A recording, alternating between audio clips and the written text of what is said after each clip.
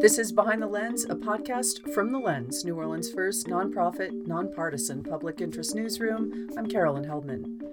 On this week's episode, new records show that a second city Wi-Fi project appears to have many of the same conflicts of interest that sank the larger Smart Cities project, which was recently abandoned. A bill that would send 17-year-olds accused of certain offenses to adult jail rather than a juvenile lockup is headed toward final passage in the Louisiana State Legislature in direct contravention of current policy and practice in New Orleans. Applications to enroll in NOLA public schools dropped by nearly 30% between the 2019 and 2022 school years, according to a report presented to the Orleans Public School Board on Thursday. Those stories, insight, and analysis coming up on Behind the Lens. Joining us this week, government and cultural economy reporter Michael Isaac Stein. Hi, Michael. Good morning. Criminal justice reporter Nick Krastel's here. Hey, Nick. Morning, Carolyn. Education reporter Marta Jewson. Hi, Marta. Hi, Carolyn. And Lens editor Charles Maldonado. Hi, Charles. Good morning. All right, Michael, coming up first, you've been looking into the Smart Cities contracting controversy for a while. This week, you reported on a new allegedly separate City of New Orleans contract that appears to connect to this. What is this new contract? Yeah, so if you've been following our coverage, we've been reporting on this Smart Cities deal for a while now.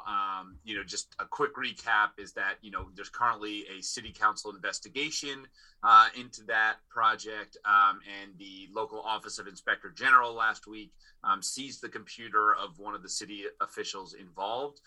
So that is ramping up. Meanwhile, like you said, there is this second potential city contract that is very closely related to that larger Smart Cities project. But unlike the larger Smart Cities project, this specific potential contract has not yet been shelved. It has not been canceled, unlike the larger project around it, which is one of the reasons why we wanted to look at it a little closer. It's a project worth roughly $3 million to build out new Wi-Fi equipment at 10 Nord recreation centers. And then it would cost $300,000 a year after that to maintain. Now, we'll get deeper into all of this, but the more we looked at this project and the potential contractor here, the more we saw the same companies, the same connections, the same people that were at the center of the conflict of interest and contracting fixing allegations that ultimately sank the larger Smart Cities project. And, I think one of the main things we saw here, it really revolves around this company called Cambium. Cambium Networks, which produces Wi-Fi equipment. And this company in particular has connections to many of the companies that were involved in the larger Smart Cities deal.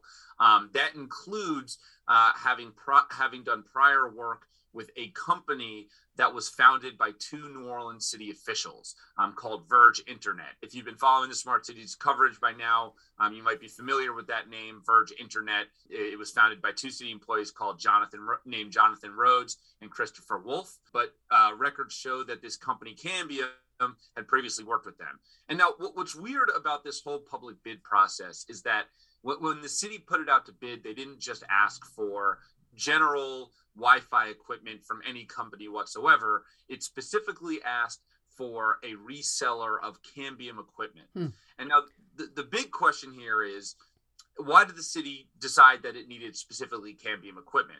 Now, we still don't have a clear answer to that. The city originally told us that the reason why they chose Cambium is that there's an existing state contract. But then when we went and looked up the state contract, it wasn't there. When we went back to the city and pointed that out, they corrected themselves and explained that there was a misunderstanding here about whether or not there was a state contract. But at the end of the day, there is no state contract. The city's original explanation doesn't really hold up. And the city never offered us another explanation for why they chose Cambium instead of broadly any Wi-Fi equipment whatsoever. Notably, a competitor, for example, would be Cisco, which we've all heard the name Cisco, right? Yeah, and Cisco produces many of similar products to Cambium, and Cisco actually does have a statewide contract that any local government can use without having to do a new competitive bidding process. So again, when we found that out, that Cisco, a company that makes similar products for the exact same sort of purpose, already had a contract that the city could have used. It seemed even stranger that the city was putting out an invitation to bid only for Cambium products. Now, just to sort of put that into broader context, sometimes when the city or another public entity will put out a bid, particularly for technology equipment, they will request a particular brand. Like say some department in the city, everyone's trained on PC instead of a Mac, or right. a Mac instead of a PC. Sure. They'll put out a bid for that. But in most cases, especially for a project like this, where there's no justification that has to do with that we've heard that has to do with this company has the best technology, or this is what our employees are already trained on. Typically, what they would do is just put out a bid for any type of Wi-Fi equipment, not a specific brand. So that was one thing that stuck out at us. Anyway, I'm sorry. Continue, Mike. No, absolutely. And so, yeah, again, just, to reiterate what Charles is saying here, again, the only explanation the city has provided is that they decided on this company because of the convenience of the existing state contract, which would allow them to buy this equipment without having to go through a public bid process, which would be understandable. I mean, a public bid process does slow things down. It does take resources. So it makes sense you'd want to go for a state contract. But again, there is no state contract. Right. And even if there was, there are competitors to Cambium that also have state contracts. So still, again, even if Cambium did have a state contract, it would still be, why did you look at Cisco and Cambium and land on Cambium? So none of this has been explained. And then on top of that, we found some kind of strange details about how the process of this public bid really rolled out. The Cambium public bid was put out in November 2021. It got a single response from a company called Frontera Consulting, a Texas-based company that resells Cambium equipment. But what was weird is that we have emails showing that the city was negotiating with Cambium and Frontera as early as January 2021, months before this public bid was ever put out. Cambium, in a statement to the Lens, told us that they did some design work for the city. We have emails showing that in February they were negotiating a potential contract, which may indicate that the city was seeking to sign this contract without a public bid initially. But again, it raises questions of why was the city negotiating with this technology manufacturer and a prospective bidder for as a distributor of that manufacturer months before they ever put this to public bid. So again, that's just another piece of this that just it doesn't. We haven't gotten a full explanation from the city as to why they were doing that and whether that's kind of justified under the state's public bid laws, the open bid laws that are there to make sure that there is no nepotism, that there is no government corruption, the public bid laws that are there to make sure that government money is spent, ethically and responsibly. So going back to this state contract business, when we were looking into this, Michael is basically asking two questions about how this contract process happened. One was, why did it have to be Cambium? And number two was, how was it that you were negotiating? You appear to be negotiating with Cambium, 11 months or something before you actually put out a bid or accepted any bids? And when they explained the statewide contract part of it, they seem to have been, and there's a lot of these answers we were getting from the city were confusing, and we did try to follow up, not always very successfully. But it seems to have happened that in telling us about the statewide contract, they were justifying the pre-bidding process negotiations. They were saying we didn't have to do a bidding process. But then ultimately, they did do a bidding process, and for some reason, it still remained Cambium only. And that part is what doesn't make sense to me, right? So, and to follow up on what Charles is saying, to be clear, these aren't details that we simply thrust on the administration and gave them 24 hours. I mean, we've been working with them for, weeks now to try and solidify some of these answers, and have been unable to. And again, even when the original answer about the state contract, when that turned out to be false, we followed up and asked, is there another explanation you'd like to offer, anything that you can tell us as to why this happened this way, and they never responded. So again, this isn't, the city had plenty of chances to respond here. If there was a perfectly reasonable explanation, they easily could have given it to us, and they chose not to. So I think that's notable here. So the smart cities thing, for people who don't remember, and I'm sorry if I'm rehashing stuff that everybody knows. Basically, the allegation was this consortium of businesses, Smart and Connected NOLA, won this contract for this huge project, 15-year project, as it was initially pitched, millions and millions of dollars to do a smart cities project. And the Smart and Connected NOLA was led by two companies in particular. Qualcomm, which is the big wireless company, and JLC Infrastructure, which is a Chicago-based investment firm co-founded by a major Chicago investment banker and the NBA legend Magic Johnson. Now, the allegations concerned some people, including Jonathan Rhodes, who's the head of the mayor's office of utilities, and Christopher Wolf, who is an IT employee. So basically, Rhodes was talking, and this gets a little complicated. Rhodes, in helping to fashion the bid for the Smart Cities contract, was also talking to this company, quote unquote pro bono consultant called Ignite Cities, also based in Chicago. Ignite Cities had a pre-existing partnership with both Qualcomm and JLC, while Ignite Cities was helping, advising the city on this bidding process for smart cities. They also had a partnership with two of the companies that would be part of the winning bidders consortium, which suggests that the winning bidders consortium may have had an inside track. Right. In fact, we even know that Ignite Cities received a copy of the bid solicitation weeks before it was made public. So That's the smart city side. Now, this is the Wi-Fi side. So this Cambium company had also had various partnerships with Qualcomm. On top of that, and related to that, it had partnered with Qualcomm, JLC, and Verge Internet, which is the company started by Jonathan Rhodes and Christopher Wolf, the two City Hall employees, to make a bid on a smart cities project in Los Angeles last year. And that occurred between the time that we know the city was talking to Cambium to negotiate a no bid CEA contract, and when it actually put out a Cambium bid. So, there's a lot of overlapping, problems, apparent issues between these two projects. Right.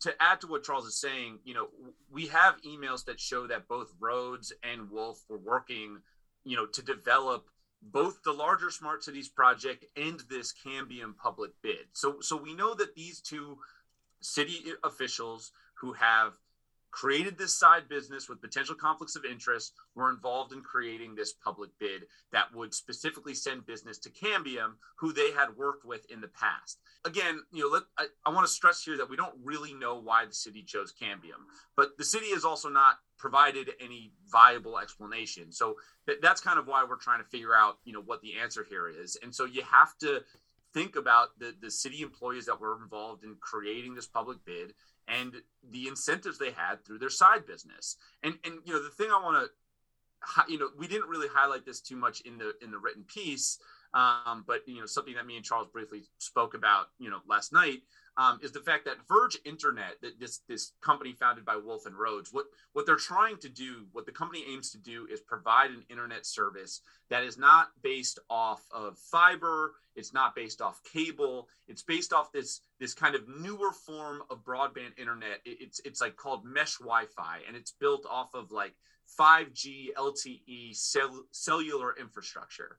That form of broadband internet is exactly the equipment that Cambium makes and that the city would be buying in this situation.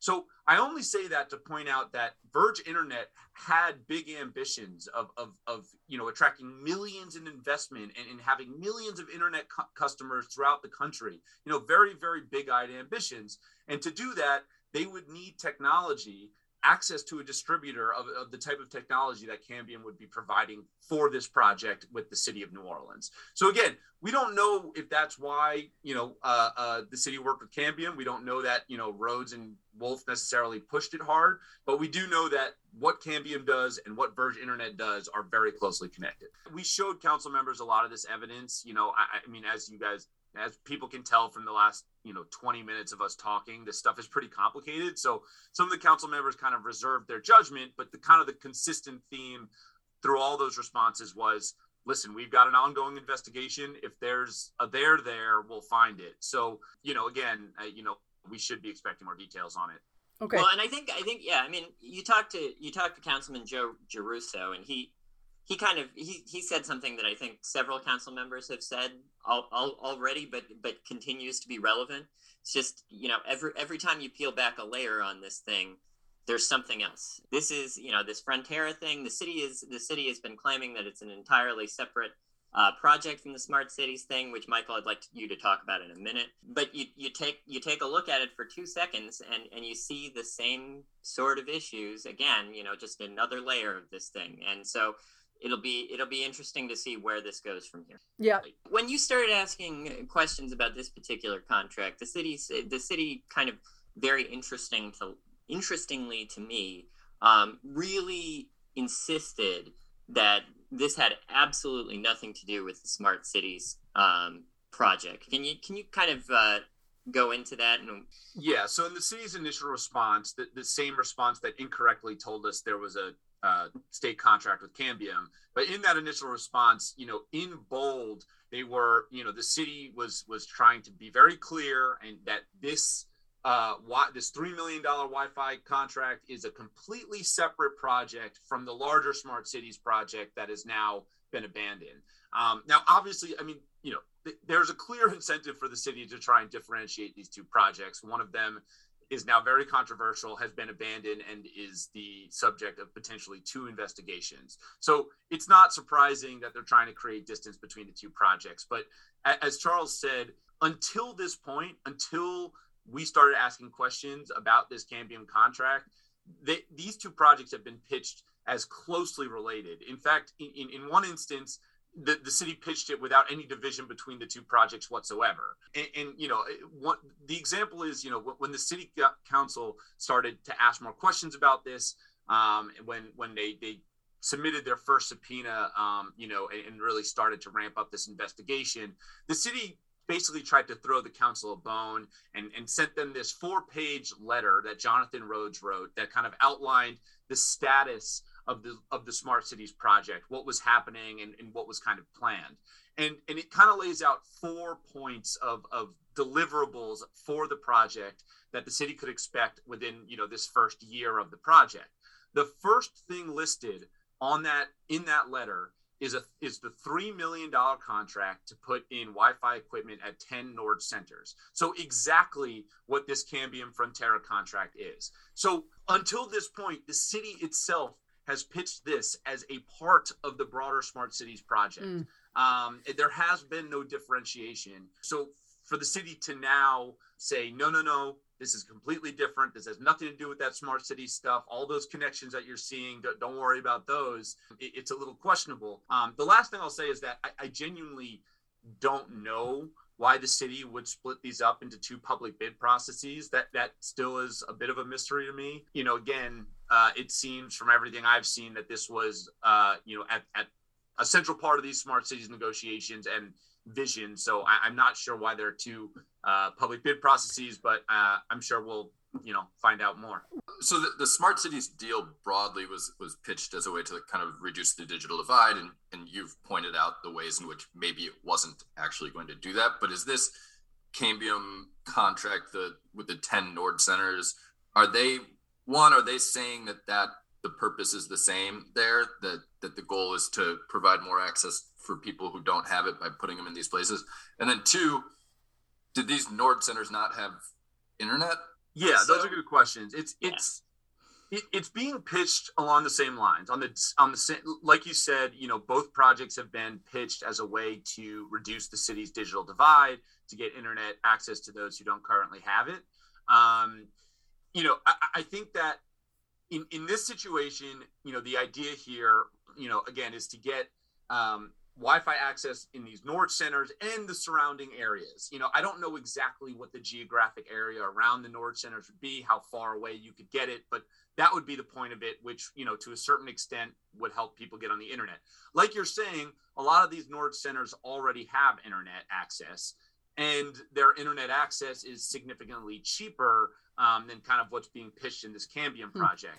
So I think the differentiation here is that unlike just buying a subscription from an existing service like Cox or AT&T, the reason why this is so expensive is that the city would be building its own internet infrastructure from scratch. And let me add, you've given them multiple opportunities to say something like, this is going to be 10 times better than what we already have at Nord centers. Like this is going to be the ultimate internet experience. But we've never heard that. Like they've never said like, yes, we already have Wi-Fi, but this is going to be way better Wi-Fi. I mean, at least that would be something. Totally. I think the only way, so my understanding of why we're starting with these 10 Nord centers, from the start, the city has said that the goal is not just internet access, it's in-home internet access specifically, which is an important point, right? Because that's where you do your homework, that's where you apply for jobs.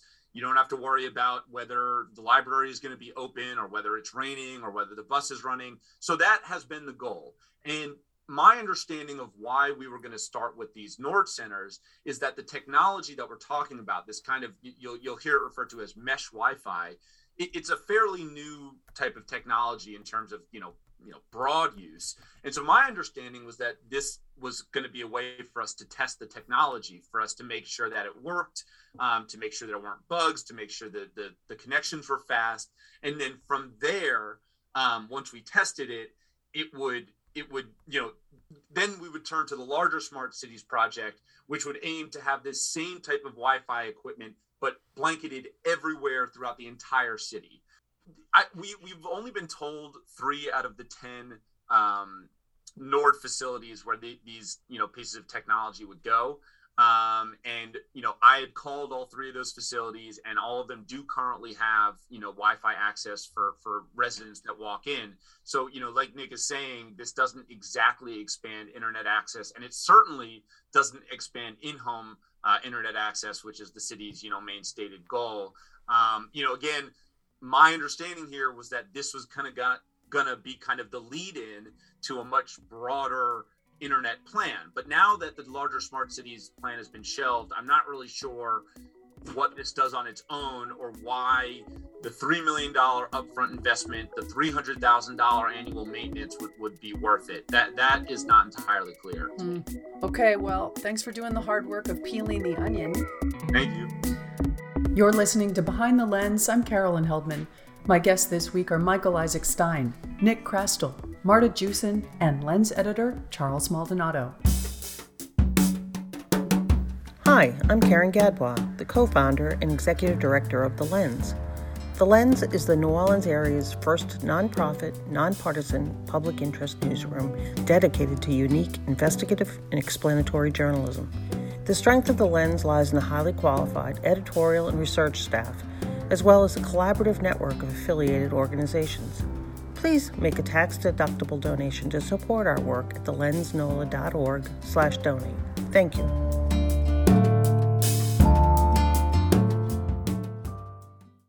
Nick, 2 years ago, a 2016 law called Raise the Age Act took full effect. Under that law, 17-year-olds accused of crimes would no longer automatically go into the adult court system. The legislature is now moving on a new bill on this cohort, and while it doesn't repeal Raise the Age, it would revert to treating them as adults. What is the proposal? So the proposal as it currently stands would mandate that 17-year-olds that are arrested for certain crimes of violence, crimes which they could potentially be charged as adults by the district attorney, that they would be automatically taken to an adult jail after they're arrested. So currently, in places where there's a juvenile detention facility, those kids are generally they're assumed to be in the juvenile justice system, and they're taken to a juvenile detention facility. In some places where they don't have one, there's a very limited amount of time where they can be taken to an adult jail and held prior to being transferred to an appropriate juvenile facility once those arrangements are made. But this bill would basically say, no, those kids are going to an adult jail. And then until a judge makes a determination that they'll be transferred back to a juvenile facility, then they will stay there. Okay. Why now? What are they responding to? What's going on? Well, I think there's a few different things going on. The original bill, as it was brought, was a full repeal of Raise the Age. So it would have put 17-year-olds back in the adult criminal justice system. And the sponsor of the bill, Senator Cathy, said that he was approached by both the Attorney General, Jeff Landry, and a few district attorneys around the state saying, we really need to get a handle on these 17-year-olds committing violent crimes, these really bad 17-year-olds. And they, argued that the way to do that was to automatically put them into the adult criminal legal system. There was a lot of pushback, obviously, when Raise the Age was, passed back in 2016. It was really celebrated. It put Louisiana in line with the vast majority of other states where they handle 17-year-olds generally as in the juvenile justice system. And just to be clear, individual district attorney can decide to charge 17-year-olds in the adult court system, as we've seen across the state. And we've even seen here in New Orleans, despite DA Jason Williams running on a campaign promise of not doing that, he has in some instances in very serious, murder charges decided to go ahead and move kids into the adult system. Yeah. So, but that the full repeal, while it passed out of the Senate committee on the Senate floor, the bill was changed pretty significantly. And I think if you look at the change now, what we're seeing is no real change in how these charging decisions are made, only where juveniles are being held after arrest. And I think that one of the reasons is we see in some of these parishes without juvenile detention facilities that kids are having to be transferred out of parish far away. That often is associated with costs to the municipalities. And I think one of the DAs, Tony Clayton, in the 18th JDC, he kind of expressed frustration that these costs were piling up. So I think that there is an element that's not really what is being explicitly argued. The argument more is around whether or not these 17-year-olds should be treated as adults. But if you look at the bill as it stands now, it doesn't really address that. It really addresses where they're being held. And I think that there's good reason to believe that has to do with, the kind of practicality and the costs around sending kids to juvenile detention centers in other places, as opposed to just being able to hold them in the local jail. Okay. I think your cost explanation makes a lot of sense. And I think if I'm remembering correctly, Tony Clayton actually did talk about that at a hearing on this bill in its earlier form last month. But yeah, the primary explanation that is being given in the Capitol, from what I understand and from what I've read, is this perceived spike in juvenile violent crime. And there has been a spike in violent crime in general across the country. They actually had Jeff Asher, who I think many of our listeners will know. He's a data analyst who specializes in crime data. He came to the Capitol last month during a hearing, and he said, "Look, crime's gone up everywhere across the country since the beginning of the pandemic. It's gone up in states that have instituted new reforms like Raise the Age and similar reforms, and it's gone up in states that haven't. And furthermore, he found that juveniles actually, when it comes to murder, which is the thing that people are not, it's not the only thing that people are concerned about, but it is a major thing people are concerned about. When it comes to murders, the share of murders committed or where there is a juvenile suspect or a juvenile who's been convicted have actually went down between 2018 and 2020 when crime started to spike. I know they're talking about cost here as being one of the reasons to move kids, but there's also other requirements, right? Like you have to have sight and sound separation for 17-year-olds from adults. Is that something that our local prisons can do and can handle if they're going to be keeping 17-year-olds? Well, it depends who you ask. I think advocates for, keeping kids in juvenile facilities would say that our jails are not good at that, and that even, under the best circumstances, kids are still more likely to engage in self-harm, more likely to be preyed upon, more likely to be physically or sexually assaulted in these adult facilities. The other thing is that there's a federal law that requires a kid who is being charged in the juvenile justice system to be held in a juvenile detention facility. They legally, under federal law, cannot be held in an adult facility, even if there are sight and sound barriers. So this bill would have kids who have not been yet charged as adults being taken to adult jails, which would appear to be in violation of federal law. Right. There are, as I said, kids can be held in adult jails for very brief periods of time. In a metropolitan area, it's 6 hours. In a rural area, I believe it's 48 hours. So there are some time restrictions, but, a district attorney has 30 days to decide whether or not to charge a kid as an adult. And if they're held in an adult jail past the 6 hour, past the 6 hours or past the 48 hours, and they haven't yet been charged as an adult, then they would be in violation of federal law. This law also provides funding to the state. So they get about $700,000 a year through this law. If they're in violation, that funding gets cut pretty significantly.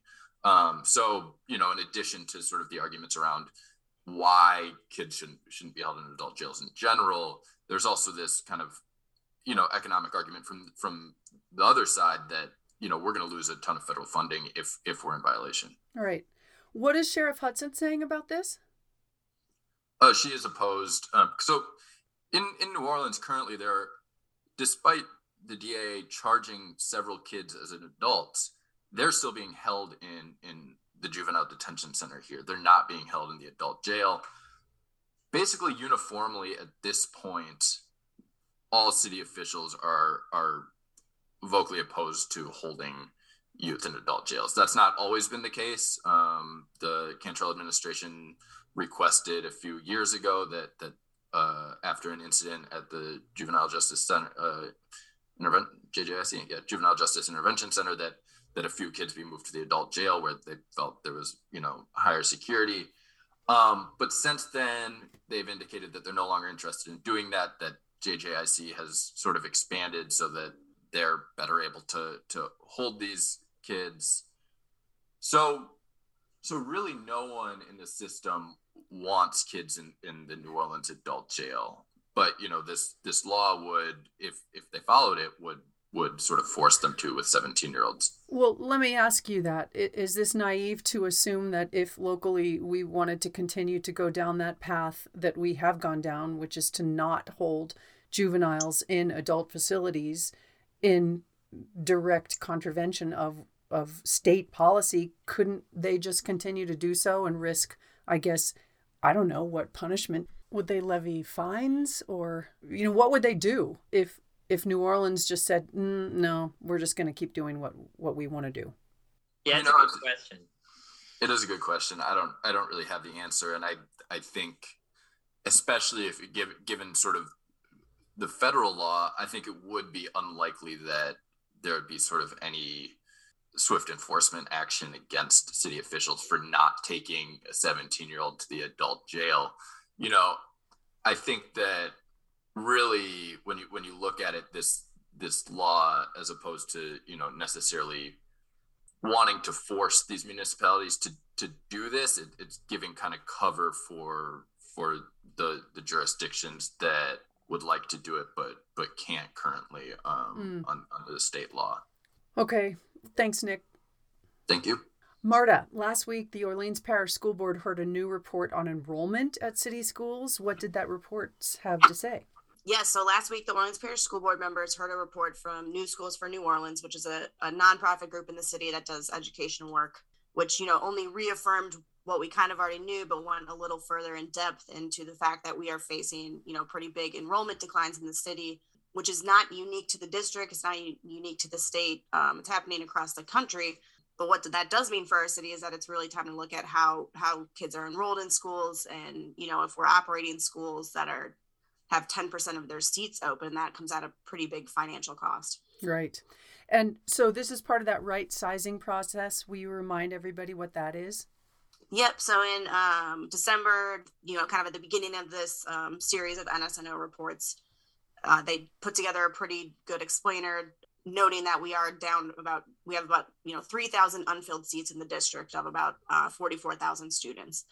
And, some schools are seeing anywhere from 5% vacancy to up to 15% vacancy. And if you're facing those challenges, you're trying to operate a school where you have fixed costs like teachers, and you got to run the building, and you have to have a kitchen, and student funding based on a per pupil basis. As you have fewer and fewer students in a building, it's harder to kind of keep that full robust programming that you'd like to have as a school. Right. And apart from the pandemic related decline, there's a larger demographic trend here with the migration of people around the country, right?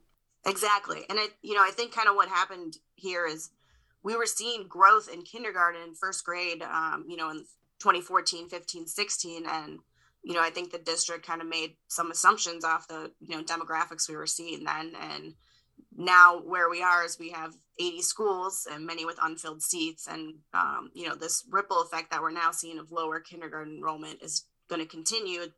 And that's eventually going to reach our high schools, and we're going to have more open seats. So what that means is it's time to start considering either consolidating or closing schools. And actually this year we are going to have 4 schools close.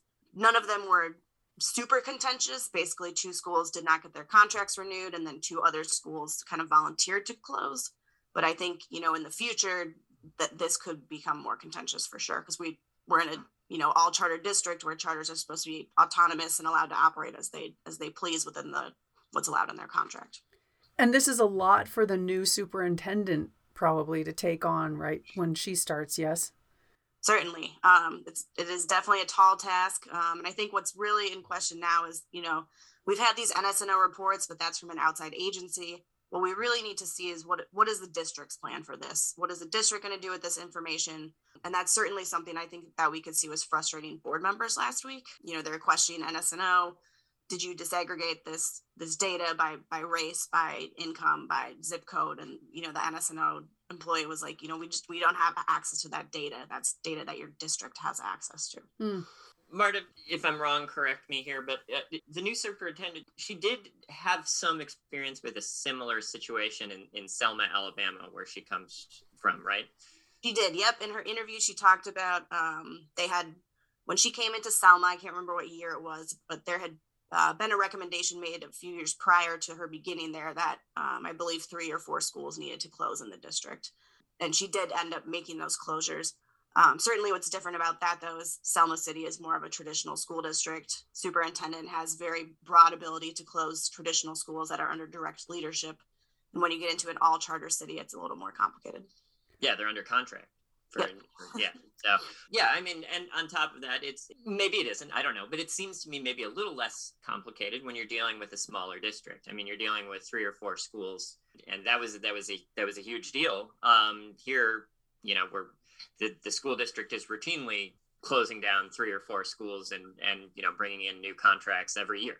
Right. Yeah, it's going to be really interesting to see what that's like. I mean, and the district has been very upfront and said, people can apply for charters this year, they can apply for charters next year, but do not expect to open.